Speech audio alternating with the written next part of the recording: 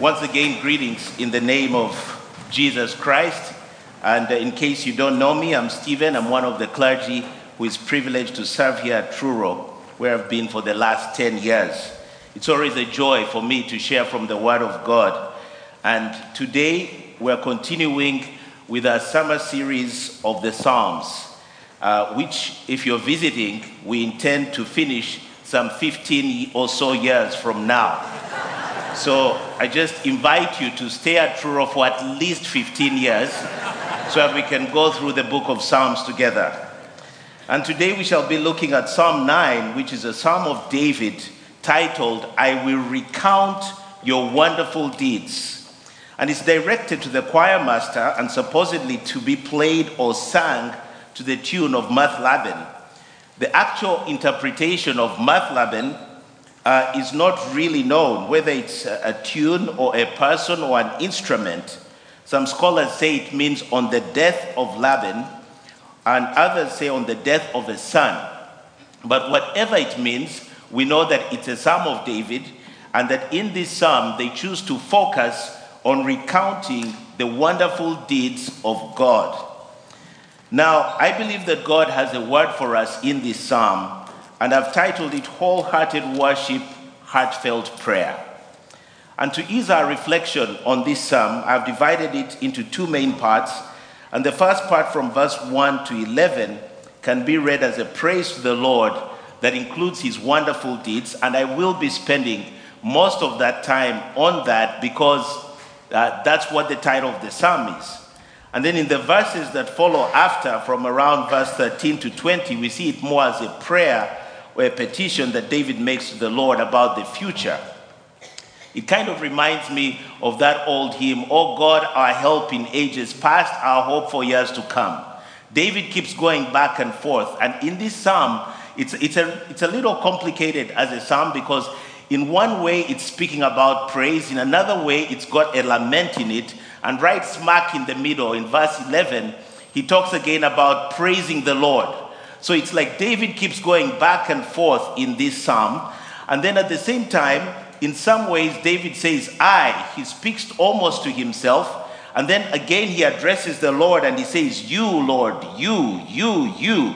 And then at some point, it's like he's addressing a congregation and saying what the Lord is. So it's a psalm that goes through all these different aspects, and we're trying to capture it in one thing of, what does it mean to have wholehearted worship, and what does it mean to have heartfelt prayer? Now, the first two verses of this psalm are very profound statements of worship, and I want us to think about them a little differently, and I will spend slightly more time on these two verses because I think they present what I call a thesis of worship. And they are statements which all begin with, I will. So he says, I will give thanks to the Lord with my whole heart. I will recount all of your wonderful deeds. I will be glad and exult in you. Notice those two lines is like he's talking to God now. I will recount all of your wonderful deeds. I will be glad and exult in you. I will sing praise to your name, O Most High. What do these two verses teach us about worship? First of all, that we need to give thanks to the Lord with all our heart. David says, I will give thanks. It's a personal choice. It's a conscious choice we make. He wants to do it.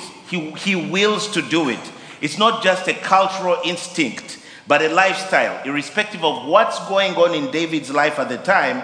And from the rest of the psalm, we realize that it wasn't all rosy. He chooses to give thanks to the Lord. But he does not only choose to give thanks to the Lord, he says, with my whole heart. With the whole heart. David, whom the Bible says was a man after God's own heart, teaches us that true worship is wholehearted. You have to be all in.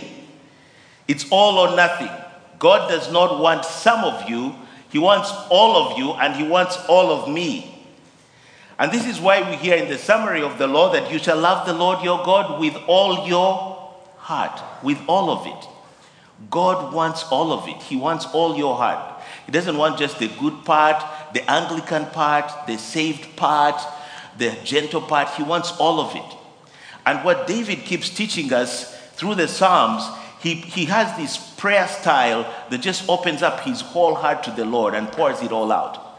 Because the Lord knows our hearts anyway. He made them. So, wholehearted worship.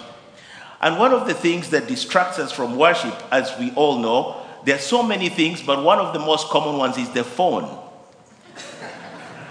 The phone.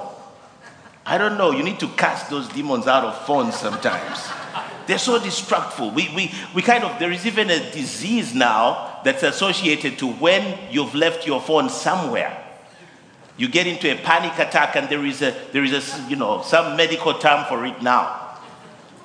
It's a distraction. There are things that distract us that make us worry and not give our whole heart to God. So we need to think about, what is it that will prevent me from giving thanks with my whole heart? We need to give thanks with our whole heart. Thanksgiving.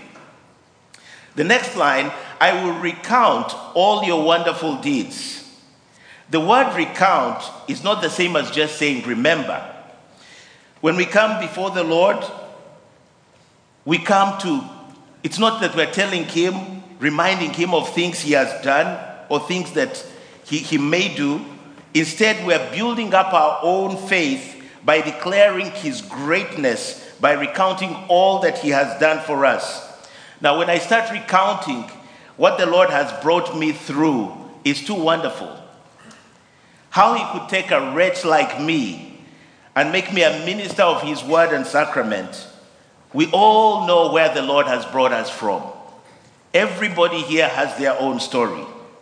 And recounting how God has delivered us is a core part of our worship. We cannot save ourselves. We are fully dependent on the grace and mercies of God. So he says we need to recount this. We need to see where God has brought us from. And it would take a very long time to do that, because before the world began, God had you in mind. We're told that he knit us in our mother's wombs. He had that. He knew you before you were formed in your mother's womb. So if we start recounting, he allowed you to live. He has allowed you to have breath. That's why the Bible says, let everything that has breath praise the Lord. We need to recount what the Lord has brought us through. We need to recount what the Lord has brought us through as a church, to see that we're still here, serving the Lord, praising the Lord, lifting up the name of Jesus here at Truro. We need to recount. We need to praise the Lord for that. Amen. Amen. So we need to recount. He says, I will recount all the wonderful deeds of the Lord. It's wonderful what the Lord has done in our midst. The third line, he says, I will be glad and exult in you. I like how one commentary explains gladness.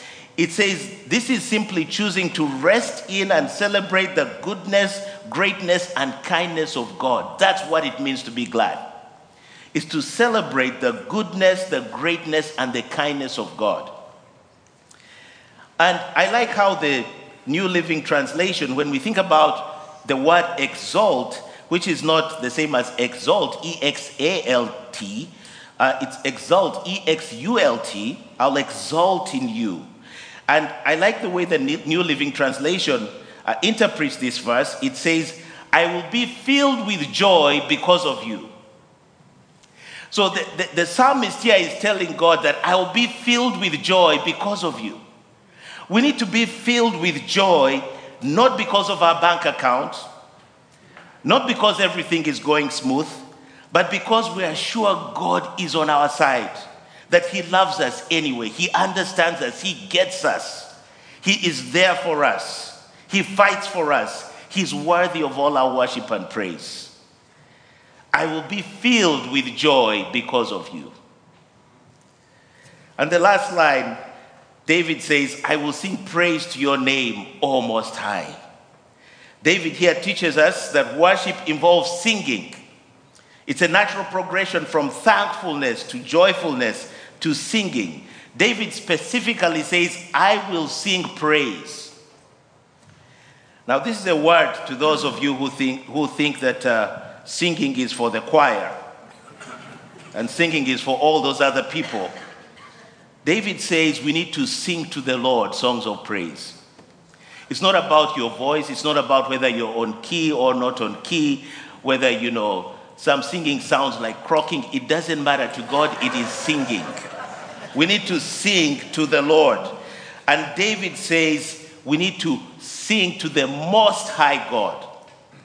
It's a natural progression that if you're bursting with joy and praise, you sing to the Lord. You compose poems to the Lord. It's a natural progression. So David says we need to sing to the Lord. And if we don't sing, let me tell you that if you want to know what we're going to be doing in heaven, we're going to be singing praises to the Lord day and night, night and day. We're going to be singing to the Lord. In the book of Revelation, we read that all the angels, all the saints and angels, they keep bowing before the throne, casting their crowns before the Lord and singing, "You're worthy of it all. You're worthy of it all. For from you are all things, and to you are all things. You deserve the glory." We need to sing to the Lord. David was a worshiper. He had wholehearted worship. He said, sing to the Lord. And I want to challenge those of you that don't sing or don't like singing or think singing is for crazy people. You need to sing to the Lord. Sing to the Lord with joy. The psalm I read, Psalm 100, is all about enter his gates with thanksgiving, coming to his house with praise. Sing to the Lord. We need to sing to the Lord, to the God Most High. These two verses are so profound. They teach us that we need to really worship the Lord with truth and with all our heart. And this is what Psalm 9 teaches us about worship. But the psalm also teaches us about the realities of the battle we face day to day. And we need the need for heartfelt prayer. We see that in Psalm 9, David is unscripted. And quite frankly, in most of the Psalms, he's unscripted. He just pours out his heart to God. And from verses 3 to 12, David recounts some of the Lord's wondrous deeds. Specifically, he talks about what the Lord has done against his enemies, against wicked people, against evil nations. David acknowledges several attributes of God as a righteous judge who punishes sin, who rebukes nations, who roots out cities, who blots out the names of the wicked forever. The Lord has a track record of dealing decisively with evil. He has been faithful and just through the ages.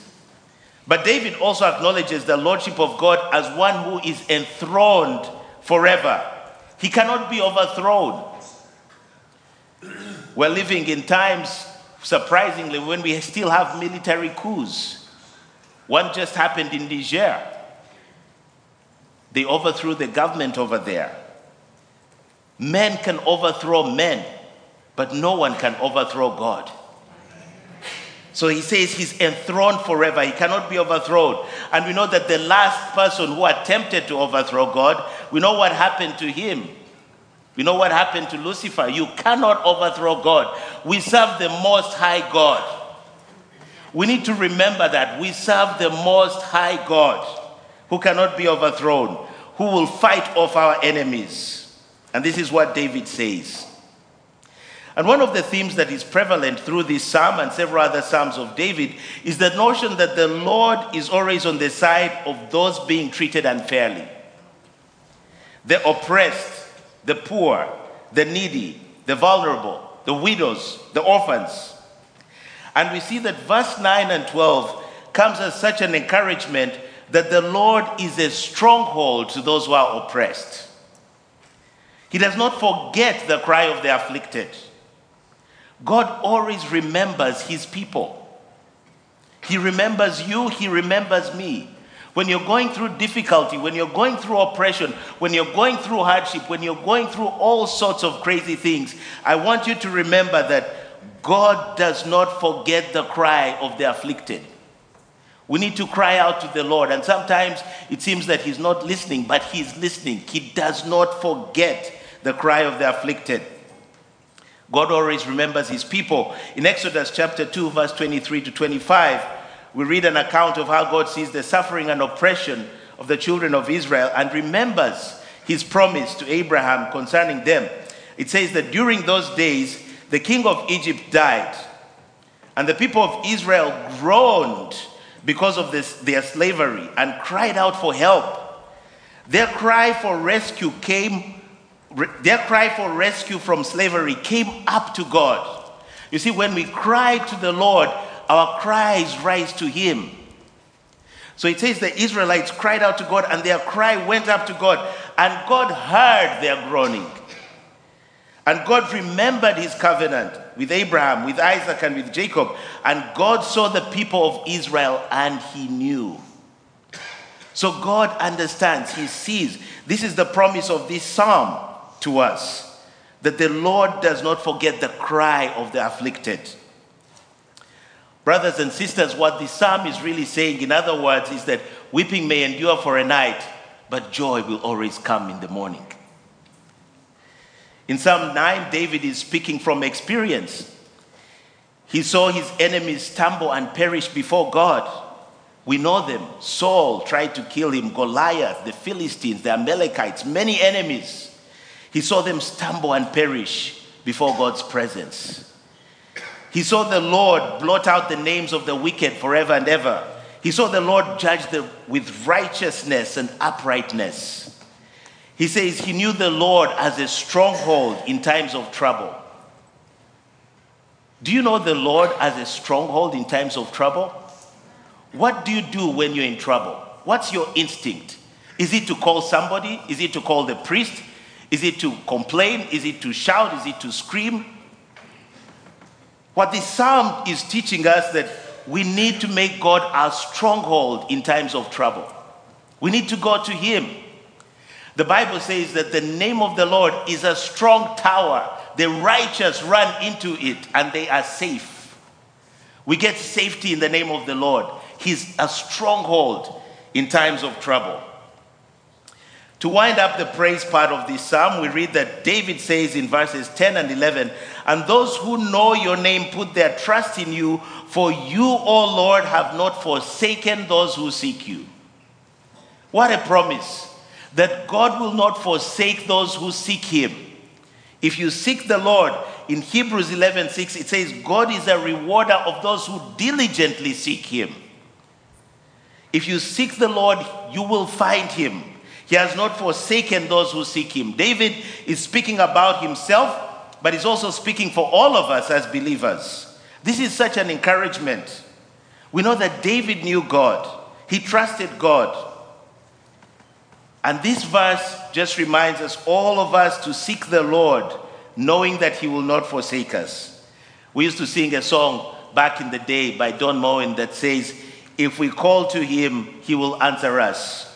If we run to him, he will run to us. If we lift our hands, he will lift us up. He will heal our hearts. If we rend our hearts, he will heal our land. God, this God, rewards those who seek him. So David concludes in verse 11 that sing praises to the Lord, who sits enthroned in Zion. Tell among the peoples his deeds. David is here encouraging us to testify about the goodness of God. We should not be silent about what the Lord has done in our lives. Back in the day when I was at university, what we used to do, we used to have the main Christian Union Fellowship, and we would meet, I think it was every Friday. We would go to church and we would meet, and we spent the first half of that service just testifying about the goodness of God. And the way they would say it, they would just say, does anybody here have a testimony for the Lord? A testimony about what the Lord has done. And then people would line up. Everybody's kind of rushing in to testify about the goodness of God in their lives. And I know that if I called people and said, is there something that the Lord has done for you that you want to testify about? I'm sure we'd have a beeline over here of people testifying about the goodness of God. So David tells us here that tell among the peoples his deeds. We need to testify about the Lord. We need to testify at our workplaces. We need to tell people what the Lord has done, because no one can challenge your experience. We're not preaching at them. We're not getting into their space. But we say that this is what the Lord has done for me. People just need to hear it. He says, declare it among the people. You see, the Bible gives us an account of what the Lord has done and provides us a blueprint of what the Lord will do. Because God is consistent. There is no shadow of turning with him. Now, the second part of the psalm, and I want to go to it real quickly, is a petition to God. From verse 13 to the end, we see David making a heartfelt prayer. From the Psalms, we see that David made some of the most honest, down-to-earth, unscripted, raw prayers in the Bible. He's known for just opening his heart to God and letting whatever is inside come out. And I want to challenge us to look for a place. It could be a place in the home. I find this place when I walk in the woods where you can just be yourself and pour out your heart to God. Unscripted, unedited, just the way it is. One other place that you can do that is in the car as you drive. Just don't close your eyes. You can pour out your heart to God, unscripted. You don't have to be, cute and pretend how humble and nice you are. Remember, God wants all of you. Just pour out your heart to God. And I was doing that just yesterday. I was just pouring out my heart to God. Just going and going on and saying, Lord, this is where I am now. Take me and use me for your glory. This is what I am. I have no pretenses. I'm just here, just as I am, without one plea. I come before you. David prayed to the Lord, and he comes with this humility before the Lord and says, be gracious to me, O Lord. See my affliction from those who hate me. O you who lift me up from the gates of death, that I may recount all your praises, that in the gates of the daughter of Zion I may rejoice in your salvation. Let me tell you, friends, we need to rejoice in our salvation, in God's salvation. We need to rejoice in that. And David says, be gracious to me, O God. Be gracious. See my affliction. See my situation. It's hard over here. I have enemies. There are people besieging me everywhere. But do it. Deliver me so that I may recount all your praises in the gates of the daughter of Zion. I may rejoice in your salvation. David is asking the Lord to deliver him again. He acknowledged that God had saved him from death, not for him to just boast about it, but that David may praise him and rejoice because of his deliverance. Later in Psalm 30 verse 8, we read David saying, to you, O Lord, I cry, and to the Lord I plead for mercy. It kind of rhymes with this very verse. Will the dust praise you? If I die, what profit is there in my death if I go to the pit? Will the dust praise you? Will it tell your people of your faithfulness? Hear, O Lord, and be merciful to me, O Lord, my helper.